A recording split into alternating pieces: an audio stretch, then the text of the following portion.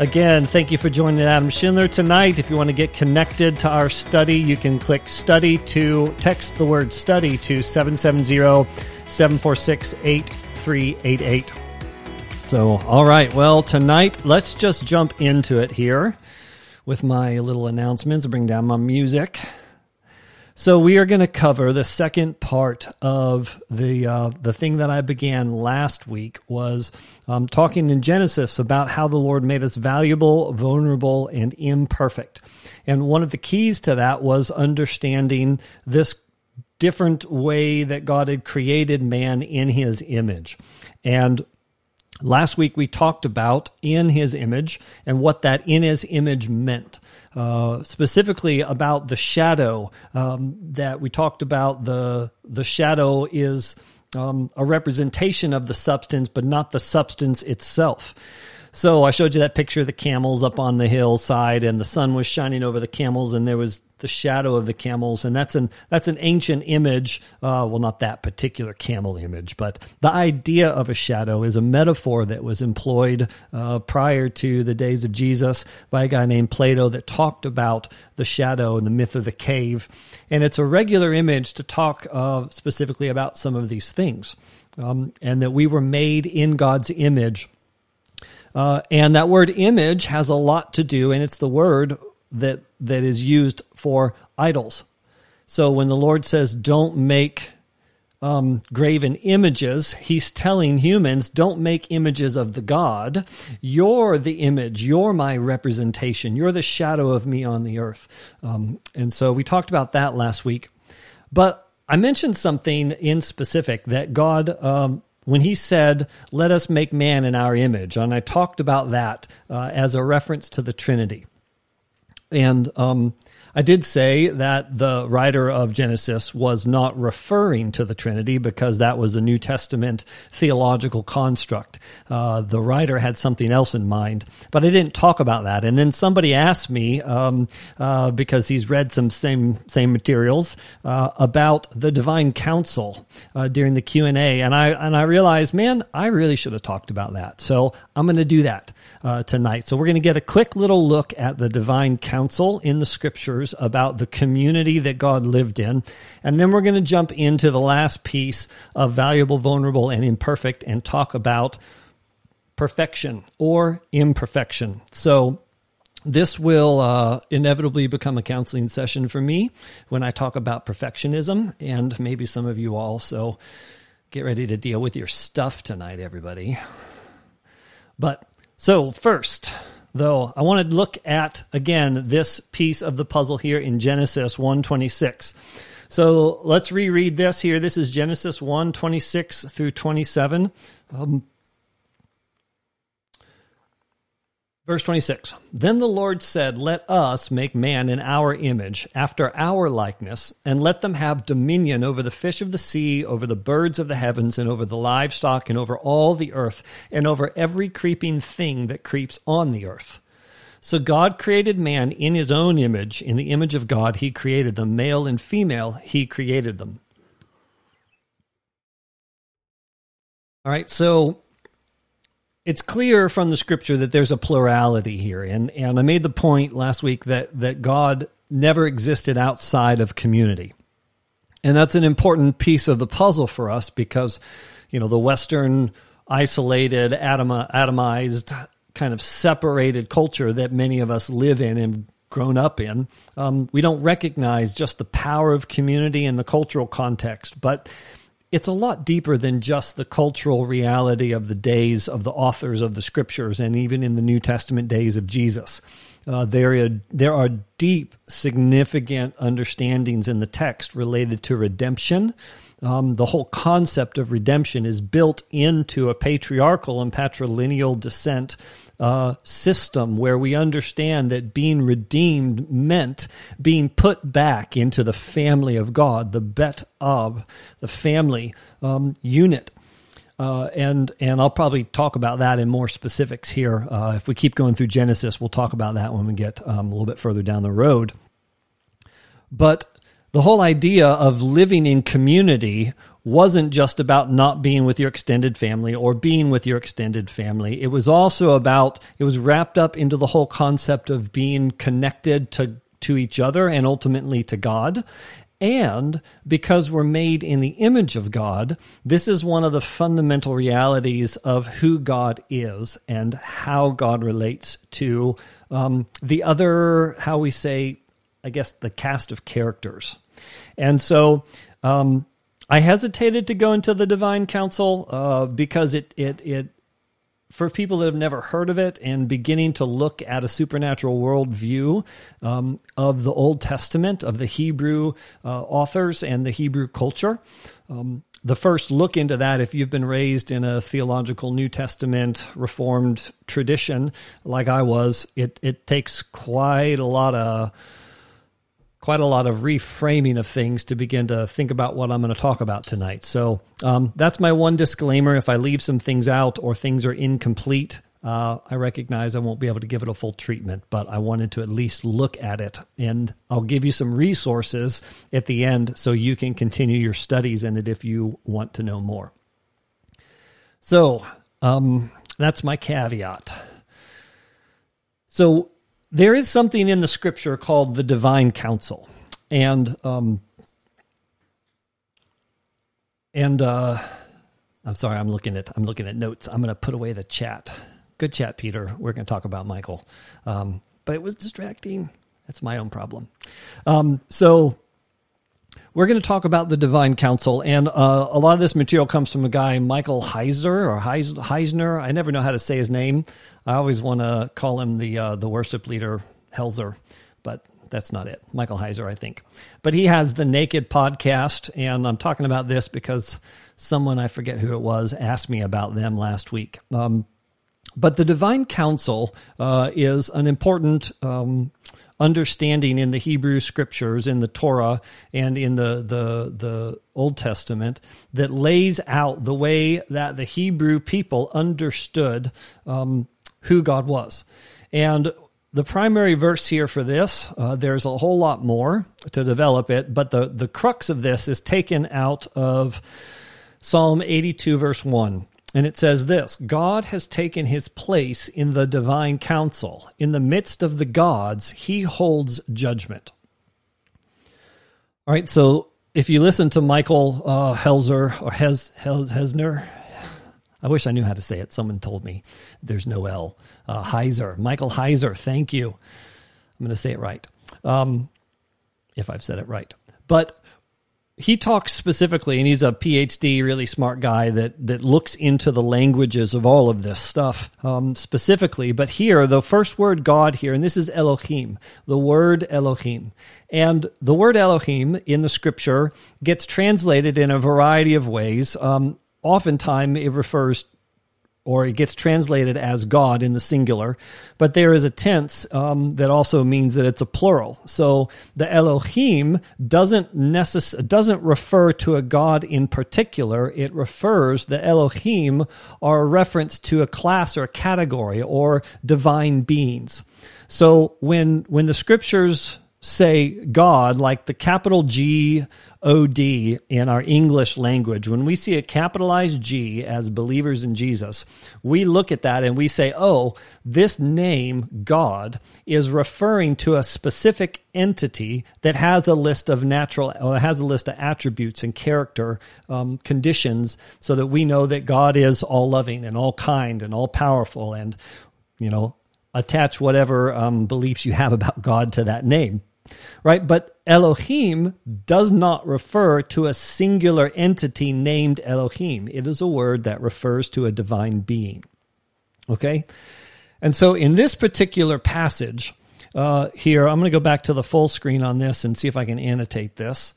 This particular passage here, the ESV version does a good job of annotating the fact that this is a singular and a plural. So what it's saying here is that God, and this is a reference, this Elohim, who is known by his name as Yahweh, the one who is embodied, the Yod He Vav He, Yahweh, God, the Elohim, singular, has taken his place in the divine council. In the midst of the Elohims, the plural gods, he holds judgment. So what's that saying? In the midst of a variety of other gods, other heavenly beings, okay? It's not talking about other Yahwehs, other singular gods. Beside him there is no other Elohim, God, Yahweh, the name of God. He's not saying that he's in the midst of a bunch of other Yahwehs. He's saying that there is a divine council. There is a community of heavenly beings that the Hebrew authors and the Hebrew people understood, that God was the head of a group of people that were working in concert with Yahweh, the Elohim, singular head of that group. And it was called the Divine Council. Okay? And there is a lot of evidence in the scripture. I'm just going to scratch the surface, and I will encourage you to go out and do some more studies on this. But here's another great verse that lays this out for us. This is Psalm 89, 5-7. It says this: "Let the heavens praise your wonders, O Lord, your faithfulness in the assembly of the holy ones. For who in the skies can be compared to the Lord? Who among the heavenly beings is like the Lord? A God greatly to be feared in the council of the holy ones, and awesome above all who are around him." This is Psalm 89, 5-8. All right, so this is the part that's going to kill me because I just don't have time tonight to lay this all out, and we'll point you towards Michael Heiser's stuff because he does this, unpacks it really well. I'm just going to assert, and you can go and study this out. But many translators, when they look at this, they call this, they reference the fact that who among the heavenly beings is like the Lord? Or the assembly of the holy ones in verse 5 is talking about, maybe they say that references humans and the holy ones of Israel, or the people that are priests, or there's some other exegetical interpretive tools that they do to put humans in this passage. But the text is pretty clear in the way that it's laid out. That these are not humans, and they can't be humans. These are Elohims. These are kinds of Elohims. But more specifically here, we want to look at verse 6, because verse 6 here gets translated a little funny. And this is one of those instances when there's some, whatever the bias is or not understanding in the English translators. But in verse 6, when it says, "Who in the skies can be compared to the Lord, to Yahweh? Who among the heavenly beings is like the Lord?" This word heavenly beings here is B'nai Elohim, and that means the sons of God. Okay, so who in the skies can be compared to the Lord? Who among the sons of God is like the Lord? Now, is this talking specifically about humans? Are humans the sons of God? Or is this just saying, the humans, we're God's son, we're God's daughter, we're sons and daughters of God. We know that from the New Testament. So he's just saying here that humans are not like God at all. Well, no. The translator of this ESV version at least understood that it's a heavenly being. Humans are not a heavenly being. Okay? But they call it just sort of generically, a heavenly being. But specifically, this term, sons of God, references a certain kind of created being in the scriptures, and they appear many different times in other biblical texts. Genesis 6, verse 2 and verse 4 in particular. This is the passage when these sons of God go into the daughters of men, and they make men of renown, the Nephilim. Don't worry, I'm not going to do a teaching on the Nephilim. But read Genesis 6 if you're into very strange and exciting Bible verses. We may get there. I think it's an interesting topic.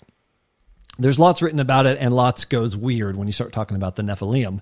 But Genesis 6, it certainly references that. Job 1, verse 6, Job 2, verse 1, Job 38, verse 7, they all talk about the sons of God. And Michael Heiser lays out why these are not talking about humans. This is another kind of heavenly being. It is an Elohim. It is not the God, the singular God. Okay, and then Deuteronomy 32, 8 and 9 and 43, that's a particularly important passage that also talk about the sons of God. Now, you may be wondering, I'm going to change slides here.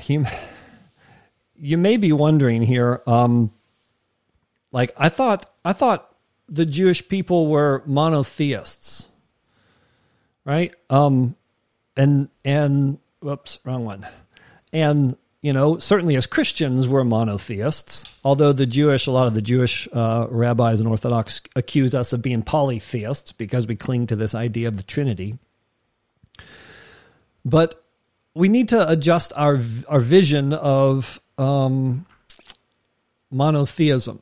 The term monotheism is something that was created in the 17th century by a Catholic priest, or I figured it was an archbishop or somebody, but it comes out of the Latin Vulgate translation, and it's this idea of one God, and that there are no such things in your mind. Maybe we thought that to say that you're a monotheist or a monotheist means that you believe there's only one God, and there's no such thing as other gods in existence at all.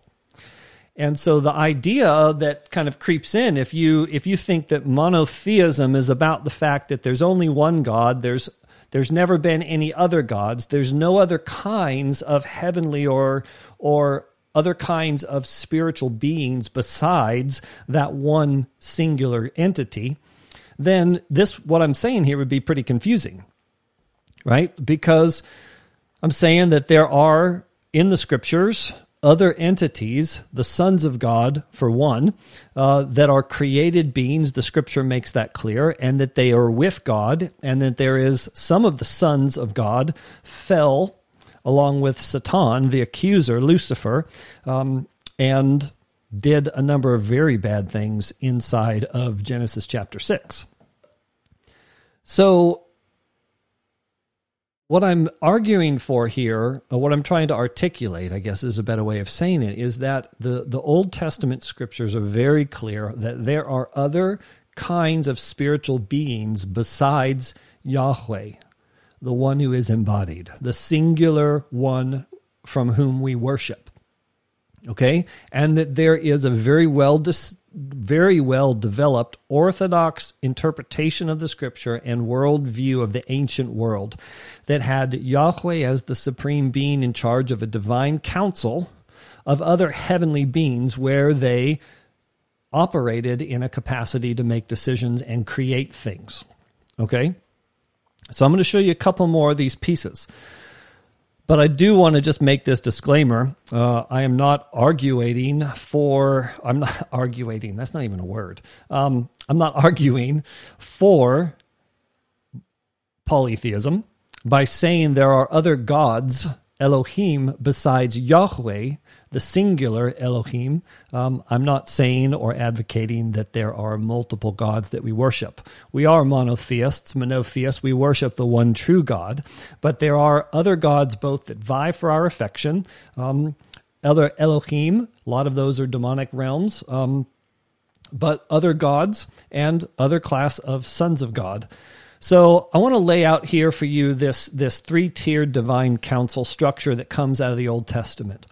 And so this is an Orthodox vision of what's laid out in the scriptures here is the first tier is Yahweh, and he is the supreme authority over a divine bureaucracy. I'm going to show you a few more passages that lay this out for us.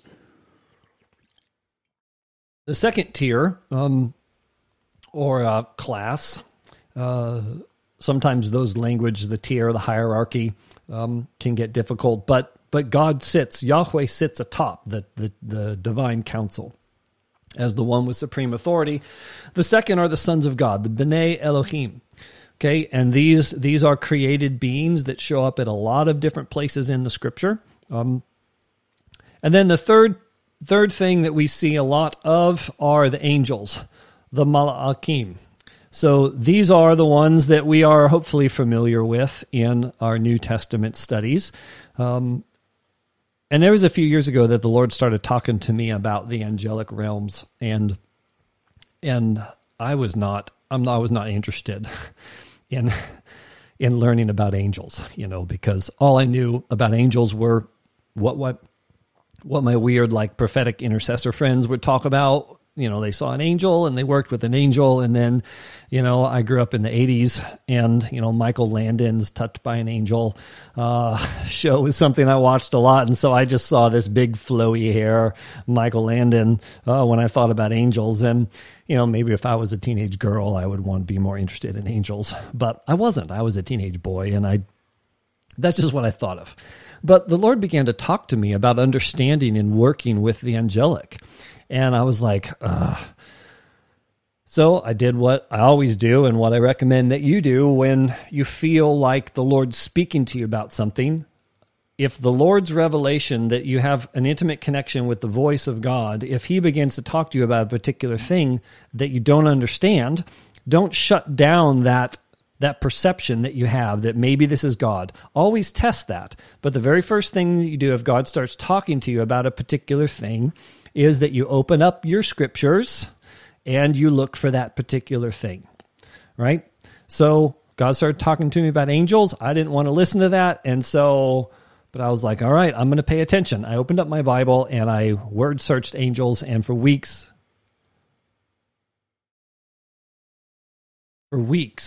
I looked at studies of angels. And I saw that there was over 80-some encounters in the Old Testament and the New Testament of characters in the Bible having face-to-face or verbal interactions with angels. And it wasn't references to angels like poetry in the Psalms. It was specific people encountering and having human to heavenly being interaction with this category of creatures called angels, messengers in the scripture. So there's a lot in this little slide right here that there is from a scriptural perspective. There is a lot to go and pursue to ask the Lord about what are these different categories of heavenly beings, and what is the counsel of God, the divine counsel that these beings seem to be engaged in and connected to. So let me give you a few more scriptures here, okay? There is a whole lot more, but I think we need a few more. All right, I'm seeing a comment over on Facebook that I'm not making clear that God created all the other spiritual beings. I called the sons of God created beings. It is clear that God was the one that created all the heavenly beings. He is the creator of heaven and earth. He is the creator of these heavenly beings, these other council members. I did say that God is not an Elohim that sits among other Elohims in the sense that Yahweh is there with a bunch of other Yahwehs. He is the singular, stood out head and supreme creative power underneath all of the other heavenly beings and archetypes and entities. I'm not going to get into a real detailed articulation of demonology and the different layers of dark spirits and evil spirits and fallen sons, and there's a lot out there. But I did want to expose you all to the biblical reality that God created other kinds of heavenly creatures. It appears from the reading of the scriptures. And I'm more interested in what does the text say as best we can understand it, putting it in its Hebrew context, in its original context, and working to understand the language outside of our own theological biases. That's not an easy thing to do. We often need help. I need help, and I get quite a bit of help from friends and from my studies. So yes, good statement, Jason. Needed to clarify that for sure. So let's take a look at one other thing here. Well, it's a couple of other things here, but about how the council operates. So this is 1 Kings 22:19 through 23. And we'll just read this together. Micaiah said, "Therefore hear the word of the Lord." Go and look at the context of this. I'm not proof texting it, but I'm not doing context. "I saw the Lord sitting on his throne, and all the host of heaven standing beside him on his right hand and on his left." Okay, so I'm just going to stop there. It starts with the Lord sitting on his throne. Okay, and when the Lord sits down on his throne, that is a place of judgment. That is a place of authority. Okay, that is a spot where now we know that there is a seated from behind the dais, so to speak, in the Supreme Court. You know, I've been into the Supreme Court a handful of times and have a cool picture of, you know, the bench. Those are thrones, okay? Those are seats of authority that when they sit down behind those seats of authority, they've got a particular weight that they don't carry when they're not seated.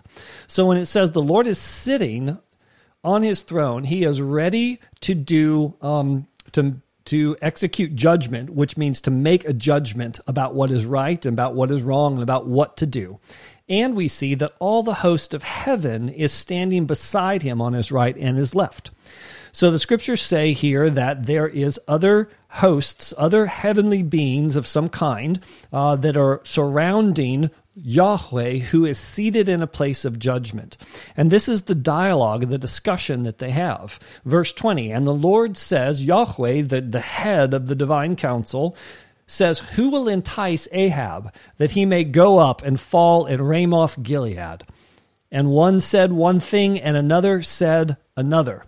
All right, so here is, the old phrase, 2 Jews, 3 opinions.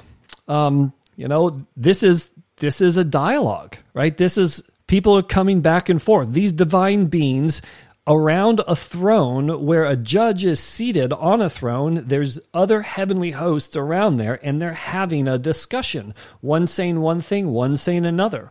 This looks like a courtroom or some kind of deliberation. Okay, in this moment. All right, verse 21. "And then a spirit came forward and stood before Yahweh, the Lord, the head of the divine council, and says, 'I'll do it. I'll entice him.'" Verse 22, "And the Lord said to him, 'By what means?' And he said, 'I will go out, and I will be a lying spirit in the mouth of all his prophets.' And he, Yahweh, said, 'You are to entice him, and you shall succeed. Go out and do so now.'" Verse 23, "Therefore, behold, the Lord has put a lying spirit in the mouth of all these your prophets. The Lord has declared disaster for you." All right, so the operations here of this, and there is more context, but the larger context of what this story is and what happens in the book of Kings, it doesn't detract from this moment that we're looking at, specifically trying to peel back what the scriptures talk about, how a divine council is operating. Now, so we get the judge who is seated on a throne, and that's Yahweh. He is the divine judge, the head of the divine council. The next thing that we see is deliberation. So they're going back and forth. They're having a council meeting in this capacity. They're talking about what it is that they want to do. Very much like in Genesis when the Lord said, "Let us make them in our image." Right? He's deliberating with the council. And he's saying, what do you want to do in a sense? Let's make them in our image. Let's do this, okay? And then they deliberate, and somebody stands up and offers an idea. Okay, a spirit says, "I'll go and do it." And Yahweh says, "All right, so how are you going to do that?" And he says, "I'll know what I'll do. I'll go put a lying spirit. I'll be a lying spirit. So I'll whisper lies to him, and the prophets will just hear the lies in the spirit." And this is a big test for the prophets of Israel, whether or not they can discern the difference between a lying spirit and the voice of Yahweh, their God. And God says, all right, you're to go and entice him. But look at this. When we get here, who put the lying spirit in the mouth of the prophets? The Lord. But who is actually putting the lying spirit in the mouth of the prophets? Well, this other divine council member, this spirit that stood up and said, I'm going to go and do this. So this is key to the deliberative process, that the judge is seated on the throne. He's got full authority to operate and administrate this heavenly council. There's debate. One rises with the primary idea. There's a challenge to the question. There's a clarification. And then there is a agreement and release to that particular entity to go and do what is being done. And when the Lord repeats what he has done, he doesn't say, and one of the council members put a lying spirit in the mouth. He says, this is the judgment of the council. It carries the weight of Yahweh. The Lord is the one that put these in the mouth of your prophets. Okay, so this is an interesting look at the way that the heavenly council operates. All right, and I see a question here, and this is sort of the next little piece that I wanted to look at, and we're tracking okay on time here. I got about 15, 20 more minutes. The Lord said in Genesis, let us make man in our image, in the image of man. And then he talks about male and female. And there's so many layers to that, and I don't have time for all of that. But part of what he was doing was, I said last time generally that God made us for community. Okay, but I believe that there is also another reality to this. Okay, and it comes from this understanding of the divine council that God sits in the midst of as the head and these other divine beings. The picture that emerges here is that in Eden, when God made us in his image, we were made to commune with and participate in the divine council. This access was lost in the rebellion. How was it redeemed? Big statement. Implications for this, okay? The question is, or the statement is that our participation in the deliberative process with God on how to best rule and subdue creation, to husband creation, that part of our job as image-bearing rulers in the earth is to participate in a dialogue, in a back-and-forth dialogue with God about how best to administrate the creation that he made, and that we are part of God's administration. Okay? And we can see a couple of images of this. I'm going to show you a couple of them as well. One in particular is this moment at Sinai when Moses goes up onto the mountain and God is angry because they just sinned at the golden calf altar and he wants to take them all out. And the Lord is angry and he's like, I'm going to take them all out. And then Moses intercedes for him. He says, Lord, what would the people and the nations think that you brought them all out here just to kill them in the desert? And God's like, I'm done. I'm starting over. And Moses intercedes. And then the scripture says, and the Lord relented. Okay, how does Moses get to go up and have a dialogue with God that gets God to relent, to change his mind? I thought God was never changing. Well, you begin to see with this concept of the scriptures, of the divine council, that God, the Yahweh, is the head of a council of heavenly created beings that he created, and that humanity was part of that image-bearing council in the beginning, in Eden. And you can see this, I mean, I could trail this all the way into the book of Revelation, right? All the way there. The new heaven and the new earth, the new Jerusalem is seated on it comes down and it's on 12 pillars, right? And these are the apostles that followed God around. The entire new Eden that is a city. The earthly project of man ruling and subduing was only a garden because we rebelled and were divorced from the presence of God before we were able to cultivate the land and create a city. But in Revelation, it's now a city. It's still a garden with a tree and a river and everything. But It is a city. It's progressed. Okay, and the 12 apostles are the pillars, and the 12 disciples, we are the pillars that hold up the Eden, the new heaven and the new earth that is coming when there is no temple and there is no sun. I'm getting way ahead of myself. So let me just show you a couple of other pieces here. So if you can buy this premise, and there is a lot to be developed, I'm introducing this concept to you. I recognize there's a lot to be developed here, okay? And I'll give you some resources at the end of this.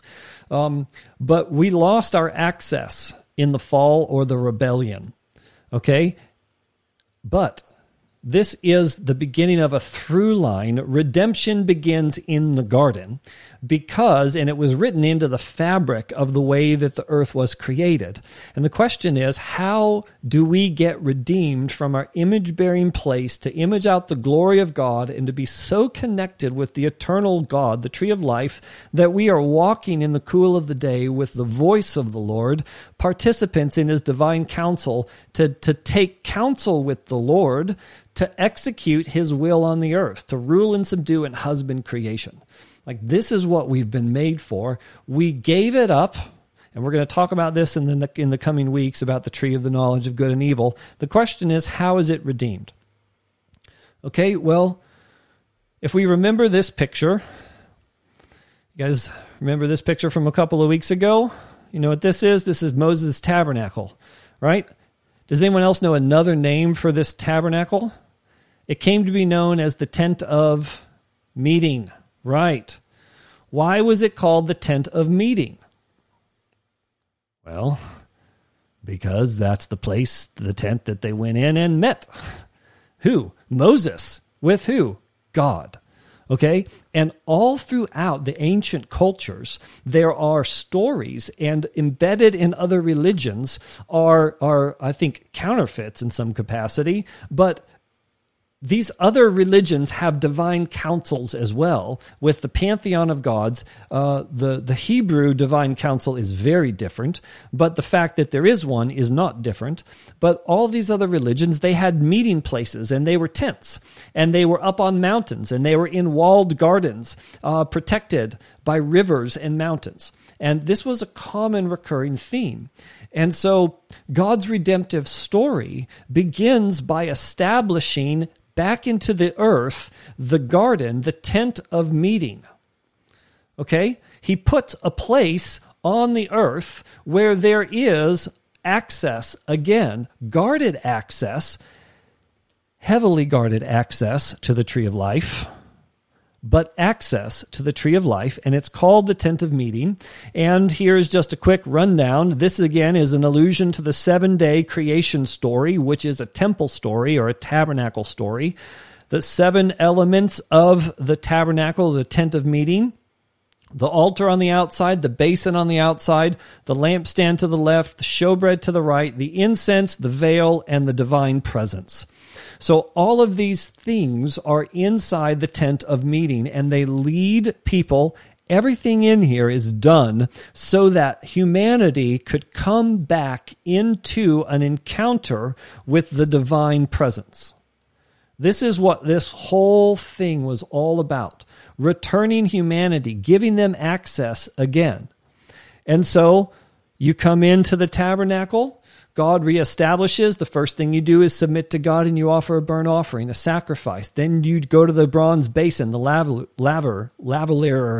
the sea, the bronze sea, and that's a cleansing, a washing. Then you enter in through the curtains into the holy place if you're a priest, and there's a lampstand, and that is the light of the word, the illumination, the miraculous provision of oil, and there's the showbread and sustenance, and then you get up right next to the veil, the separation between heaven and earth, humanity's threshold with their experience and encounter with God. And that's where worship and prayer happens, rising up to God.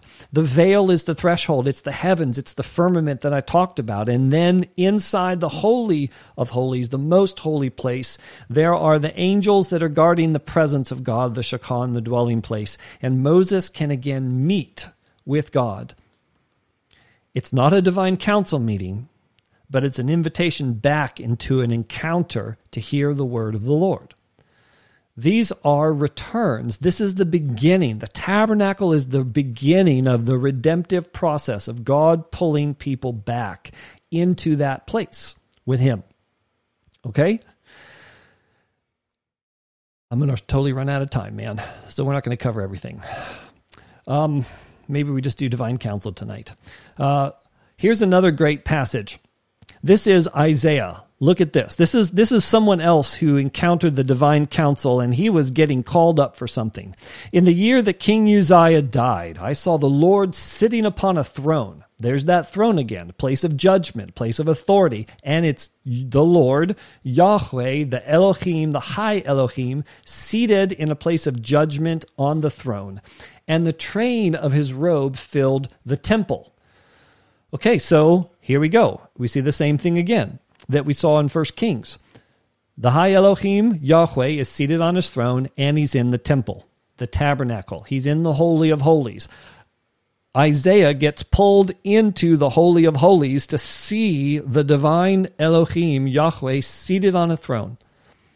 And that was verse 1. And here's the next part after the 3 dots is verse 8. And he sees, and Isaiah says, and I heard the voice of the Lord saying, whom shall I send?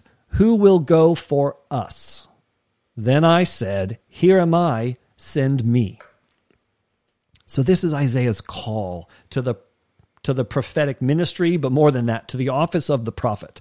And the prophet in the Old Testament was probably the most powerful office because they spoke for God as God on the earth.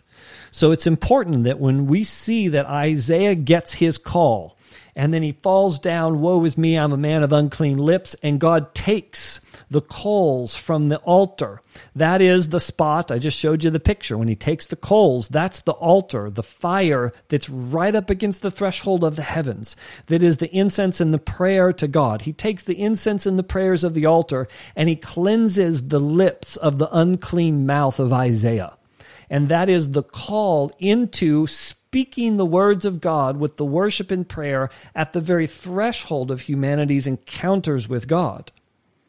And he gets this call in the midst of a divine council meeting, it appears. Because the judge is seated on a throne, and they're in the temple, they're in the place, they're in a council room in this capacity, and there's a plurality that are going there for us.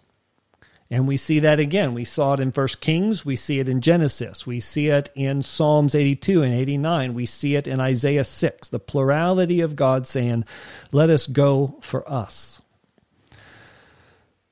So that is a very quick rendition of the divine counsel. There is more. When this study is over, if you're watching this live by 7 p.m. Eastern Time, you can go to my website, adamschindler.com, and you can click on this particular study or click on the menu button Theology and find this if you're not watching on YouTube or my website. And I will have PDF downloads there, both of my notes immediately following this and also a PDF of a 22-page Bible definition printout of the divine counsel with all the references and hyperlinks that you can go and pursue all of this and study it out. It's in the Logos Bible software, this dictionary that comes out of it, and one of the major contributors to this entry is Michael Heiser. So I'll give you that as soon as this study is over, because I want you to pay attention to me right now and not go read PDFs on the internet. So hopefully that's helpful, and there's great implications for that. And so we're going to come back to a lot of this stuff as we begin to continue to work through the scriptures. And I'm seeing a handful of, I'm just going to skip the comments. Great comments tonight on YouTube. Michael, you're making some really good comments. I just don't have time tonight to really go into that. So I'm going to keep going because I want to do perfection. My apologies for not being more interactive this evening, but Delta Airlines doesn't care about my Facebook followers.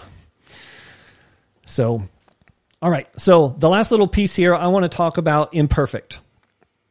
Okay, and that God made us valuable, vulnerable, and imperfect. These categories that I believe are helpful to understand how we've been made. Okay, and the last one here is imperfect.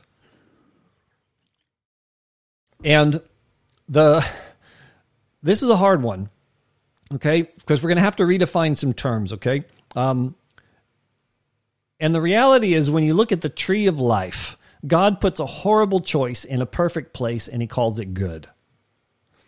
Okay, and this is the part that I've never really understood, that I didn't understand, and so I went after it. I'm like, what the heck is this? Particularly once I became a father, right? And I mean, I was an anxious dad with my first child, and, I was scared to death growing up, and, I didn't want my kids to die. That was, that would look really bad on me as a dad if one of my kids, if I have some friends that lost children, so I don't mean to make light of that. But I remember thinking, man, I remember cleaning up my garage one time when we were moving, and, I had this chainsaw, and my kids wanted to come out anywhere dad is. They want to come out, and there's spiders and there's nails and hammers and chainsaws, but the garage is now clean, and that's where they want to ride their rollerblades. And I remember thinking as I was pondering through a lot of this stuff, I'm like, man, I would not leave my chainsaw plugged in, turned on in the middle of the garage while my kids are out there playing and say, yeah, that's good. That's a perfect spot. It's a perfect spot for my kids to play right now. But the reality in the scripture is that God created a garden and he put something that was a mortal death object in the center of it. And it's like neon sign, don't touch this, don't touch this. This giant tasty looking thing in the middle that could totally destroy you and ruin everything that I've created. I'm going to put it right in the middle and tell you not to touch it, and that's good, right? That's very good, actually, when he makes humanity. That's exactly what I wanted. And we looked at that last week. When good doesn't mean without sin or morally pure. It means functioning as God designed it as intended. So when God said the garden was good, he said that it was good as he designed it and intended it, for there to be something that would kill us in the very middle of what he made. And I've never understood that. And, well, I've never understood that. But as you begin to think about what that could possibly mean, is we need to begin to understand that God is not necessarily trying to keep us from doing bad things, right? He's not so much interested in making sure we don't ever make a mistake. Okay, and as a parent, I wrestle a little bit with this, because I don't like mistakes. I'm a perfectionist, and mistakes mean that I am, a bunch of things. Bad, misinformed, exposed as a fraud, not gifted, not talented, not worthy of a raise. There's a lot of things that start going through my anxious mind when I make mistakes. And coupled with a lot of those other sort of fleshly anxious things, I can start thinking about, oh man, is God unhappy with me? Did I just make a mistake? Did I just sin? Is this going to get me disqualified from heaven? Well, no, I got that settled, but, will this get me disqualified from relationships? I just made a mistake. And it creates this framework in my mind. But God actually said, here is an opportunity to make a horrible mistake. And I want to create a world in which you have that choice. So first, to understand choice, we need to understand the difference between a mistake and sin. Okay, and this is what I'm just going to have to rush through because I have 10 minutes and then I got to go. The idea of perfection. Okay, I love perfection. I'm a perfectionist. I think that's pretty good. I'm proud of this. But the biblical look at perfection, and I'm not going to be able to go into this. I'm going to stop saying that. when Jesus says in the Sermon on the Mount in Matthew 6, be perfect, therefore, as your heavenly Father is perfect, at the end of a couple of those verses, he's not talking, the word perfection in the New Testament and in the Old Testament is more along the lines of wholeness and maturity versus making a mistake. Okay, and in my mind, perfection has always been not making a mistake. But biblically, perfection is about maturity and about wholeness. And if anybody's ever led teams or discipled people, some of the most valuable moments for perfection and wholeness and maturity are the mistakes. Right? Those are the moments where you get to see what people are made of and how they react and how they respond. And as a dad or a coach or a leader of organizations of any kind, you want people to make mistakes and then see how they react and respond to those mistakes. Now, a good leader wants to sort of limit the exposure. Like you don't want to put a new person who could melt down the nuclear reactor and say, let's see if you can learn something today. Right? You don't put them in charge of the thing that will kill everybody. God seemed to do that, but you give them a little chance. So biblically, perfection, when Jesus says, be perfect, therefore, as your heavenly Father is perfect, there's a lot of context, but that's about wholeness and maturity.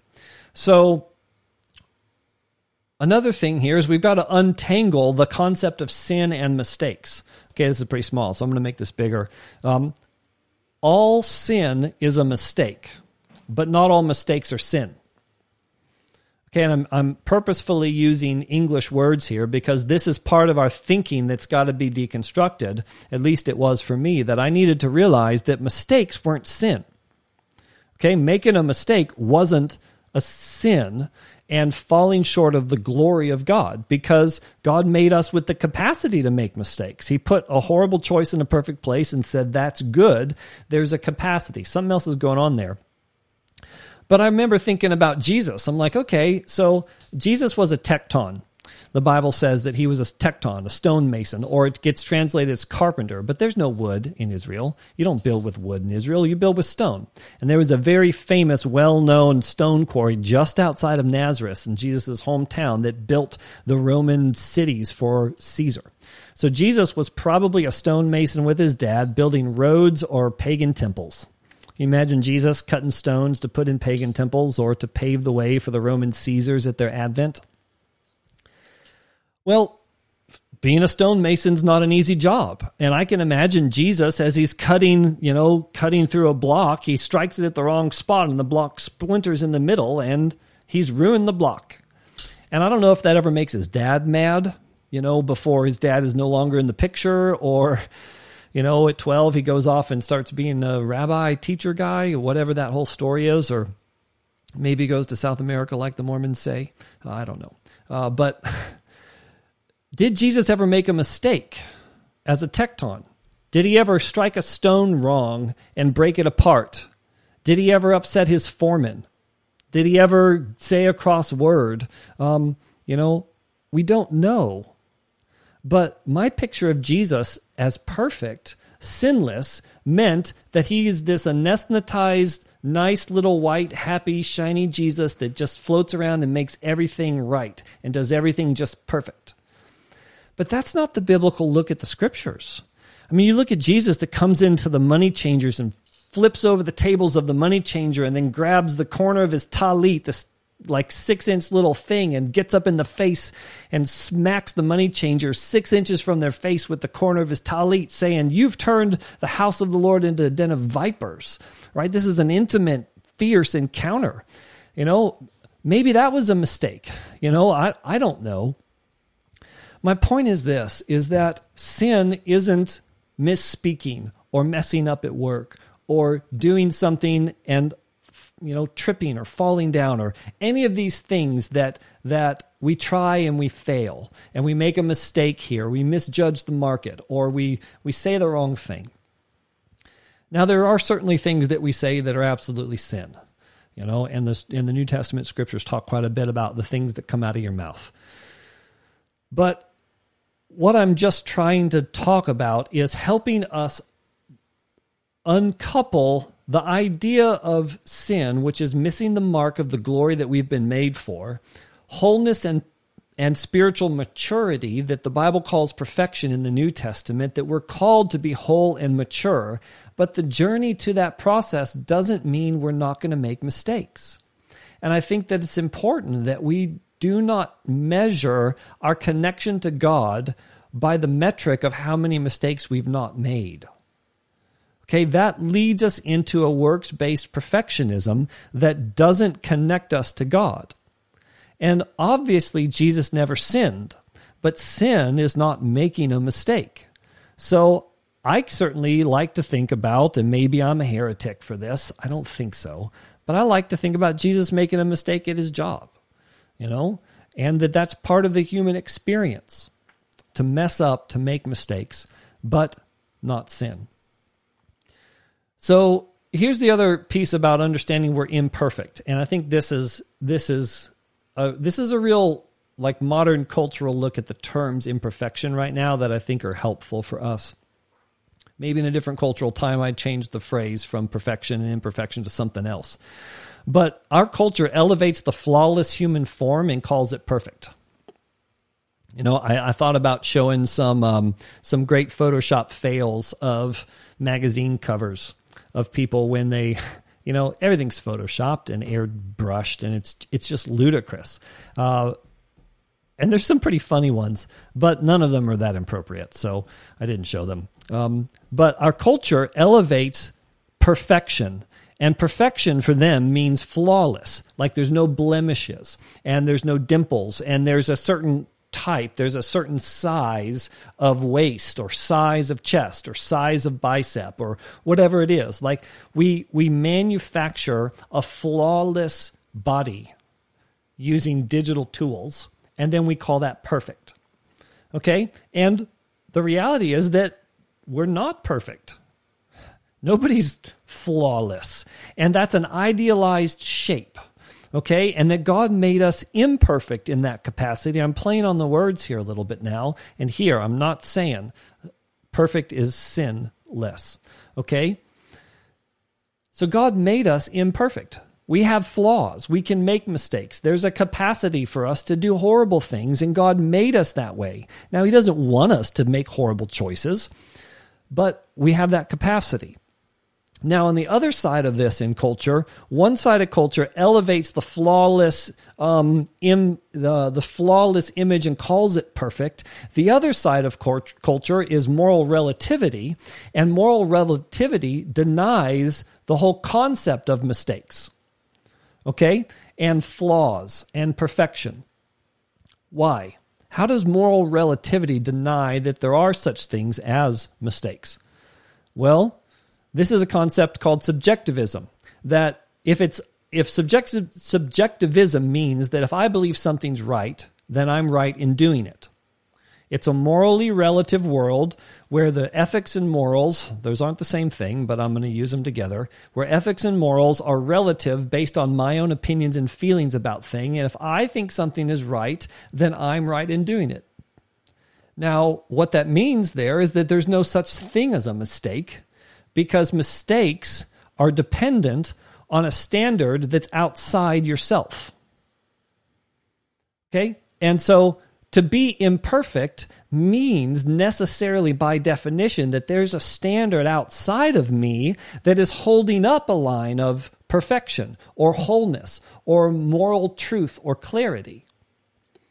So part of embracing our imperfection is recognizing that there is someone who is holding up the standard.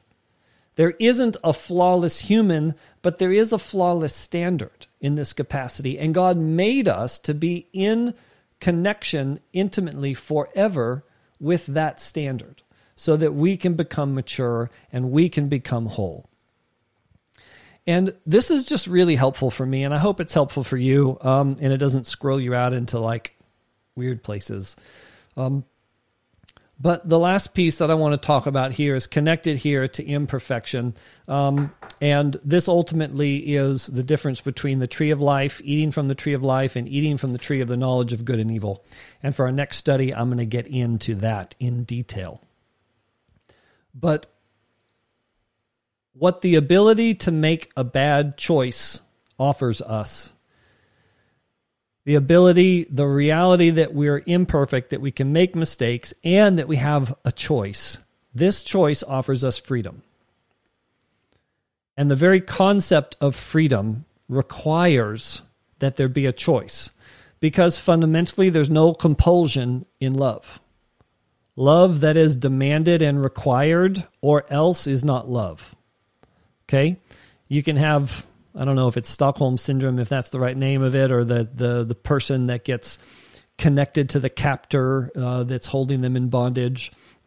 That's not love. It's a cheap, it's a painful substitute or substitute for love, but it's not love. And the whole concept, and I have a philosophy degree, and we talked about this in metaphysics, and I loved that class, and we just argued for weeks about freedom and predestination, and it was great. And there's lots of different theories of freedom, but the best one, the one that I believe is right, is the fact that freedom requires a minimum of 2 viable options at any given moment. Now, we may be driven or compelled by desire to choose one option over the other, and that's when you get into some interesting discussions. But freedom requires that there be 2 viable options. And so the reality of what God put in the garden here when he puts this horrible choice in a perfect place, a whole place, a mature place, is that he's saying and he's signaling out to humanity, and the writers of Genesis and the Hebrew understanding was very clear. We have the choice to love God or not. And when we stay connected to the tree of life, we live. When we eat from the tree of the knowledge of good and evil, we die. The reality is that choice allows for love. And God came for the love of his creation, not for the servanthood of his creation. And herein separates out Yahweh, the great Elohim, from all the other Elohims, is that he is coming because he wants to have intimate, daily, tangible connection and love with his creation, not to make them all servants to his divine needs. Because if you have a king that's a Pharaoh, then you don't have freedom of choice, because what Pharaoh says goes. But God was so committed to this idea of love that he put a horrible choice in a perfect place and said, this is exactly what I want, because unless they have a viable option to get what they want for themselves without reference to me, then they'll never love and know me. So choice allows for love. And I'm going to unpack more of this, but I'm going to wrap it up here. But choice also allows for destruction and separation. Okay? Because it's a genuine choice, and this is freedom. You can love and receive the blessings, or you can disconnect and receive the curses. Okay? Those are viable options in any given moment. And I think a healthy marriage recognizes that you are only a handful of poor decisions away from some of the most darkest things that you think you would never do. And if you're naive to the reality that there's always a viable choice to fall into death and destruction and adultery and pornography and all the different kinds of things that will pull you out of an intimate relationship, unless you know that that is a viable option in every scenario, then you walk into the world unaware. And this is some of what happened with Adam and Eve. And we're going to get into this next week or the week after, because I'll be traveling next week. Okay, so choice allows for love, but it also allows for destruction. All right? But choice, elevated to an Elohim, becomes idolatry. All right? And we see that in our culture for certain. Freedom of choice. Right? What is that the rallying cry of? Well, freedom of choice is the rallying cry of child sacrifice that gets elevated to the role of a god. And now we're servants to the thing that God gave us to know him. And we have now replaced the one who gave us the choice with choice as the God. And this is what idolatry does, is it replaces the God who gave us the option and creates the option as the God. So this is what's moving in our culture. And the reality here is that true freedom is actually radical dependence, not independence. Okay? Freedom isn't saying, I'll do whatever I want. Freedom is the choice to choose life. but that we are totally dependent upon that choice to choose life. A great picture of this is the idea of a goldfish that's on a fishbowl in a stand. It makes me think of like a Far Side cartoon or something, you know. A fish is in the stand or on a stand in a fishbowl, and he's raging against his tiny little bowl, and he's so sick of the water, and he's so tired of living in the water. And so he decides to declare his independence from the fishbowl, and he jumps out of the fishbowl onto the carpet and dies. You know, but he declared his independence. Well, he's a fish, and he's got to live in water. Now, if he jumped out of the fishbowl into the bathtub or into a pond or into the ocean of God's love, that's where he actually finds freedom. But he doesn't declare his independence from water. He declares his radical dependence on something much bigger than the little world that he could get for himself. Okay, this is freedom, a radical dependence on the immensity of the love of God. Not in never making a mistake or being perfect. Okay, it is declaring your independence from self and declaring your radical dependence on the immensity of the love of God. So, in conclusion, valuable. God made us and the garden good, and the humanity was a husband, as husbands was very good. That God created us functioning in our full capacity, and we can live in the capacity that God has called us to live. We are good. Humanity was made in the image of God to radiate his glory and then also participate in the divine council, to be part of the decision-making process with the Elohim Yahweh as the head, with the other divine council members. But humanity, I believe, from the scriptures was connected and part of that. Ezekiel, Jeremiah, Isaiah, we read Isaiah, got pulled into the divine council and commissioned to speak the word of God. Moses challenges God's word, and then God relents and changes his mind. That makes total sense in the sense of a council, deliberative process. Okay? So humanity was incredibly valuable, but we're also vulnerable. And that God made humanity mortal, which means we have the capacity for our bodies to decay, but we had an eternal connection to the tree of life. And so we were going to live forever because we were eating or communing with life. But God said we were made from dust, and the tragedy of that is that we headed back to dust. But humanity is desperately dependent on intimate connection with God. And the tragedy of this rebellion in the garden was that there was a divorce from this connection. The word, and we're going to look at this in subsequent weeks, when God sends them out of the garden, the word sends them out is a word that means divorce. So humanity gets divorced from the connection to God, and now our access to the tree of life has been restricted, guarded by the angelic creatures. And now our bodies do return to the dust. And lastly, imperfect. That the capacity to make a mistake is part of God's design. He doesn't want us to sin, but he gave us the opportunity and the capacity both to make mistakes and also to make mistakes to such a degree that they're sin and missing the mark, because freedom requires submission to something greater.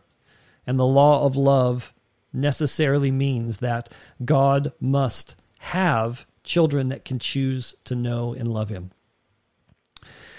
And so that is this week. And with that, I am going to have to cue the music and move on out because I have to leave in 5 minutes. So thank you all for jumping on. I know that is a lot. And you can go here. I'm just going to hang up with this and then refresh my cache. In about 60 seconds, it'll be up on my website, adamschindler.com. You can go and do that and get the notes, the PDFs from tonight, and then also a look at all of the different pieces. Also, if you want to get connected with the study, you can text STUDY to 770-746-8388, and you can get the Zoom links and join us. Usually there is some Q&A. But I so appreciate you all. Thank you so much for coming out and joining me tonight. And God bless you all. And I'll text you all about what I'm doing next week. I'll be doing some international travel, so next week may not happen, but we will see. So God bless you all, and we'll talk with you again. Bye-bye.